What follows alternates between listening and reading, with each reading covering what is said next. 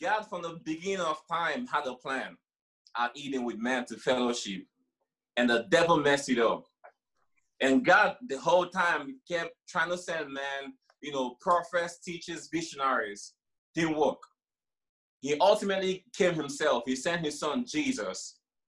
And Jesus paid the price and reconciled us to God. What a glorious message, right? And what he's doing now, that he was the first anchor. He's still running this race for the new life in Christ. And he's giving us the baton. Brethren, we are running the anchor leg. This is the good news. This is the message we're preaching to you, that God himself has come into your hearts and will minister the gospel. If you're a Christian, hear our voice. I beg you, get your house in order, be serious. God is calling you to himself.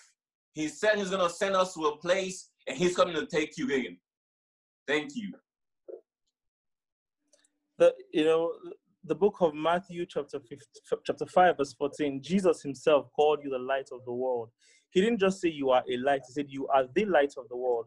Meaning that you are the particular one to shine God's light. You listening to me right now, you're the light of the world. So stop hiding. It's time for you to stop hiding. It's time for you to come out. You may be asking, oh, what's going on around the world? Where am I going to from here? You may be searching for answers. But God's saying, no, listen, you are the one I've chosen. He said so in the book of 1 Peter chapter 2, verse 9. He has chosen you. He has chosen you. He has called you. He has chosen you.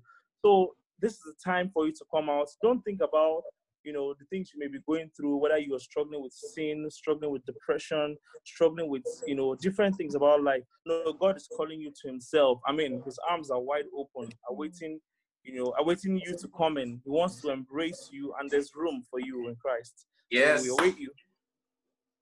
Amen. Amen. So I'm just here to tell you guys that this is light. This is love. This is the gospel, and it's good news. The gospel is coming back home to the Father. So when you're sleeping and you're dreaming of this place of peace, that's your spirit yearning for God's love, and he loves you. So you're probably asking, what are we doing? We are offering you water for your weary souls. We have a special word for you on Saturdays.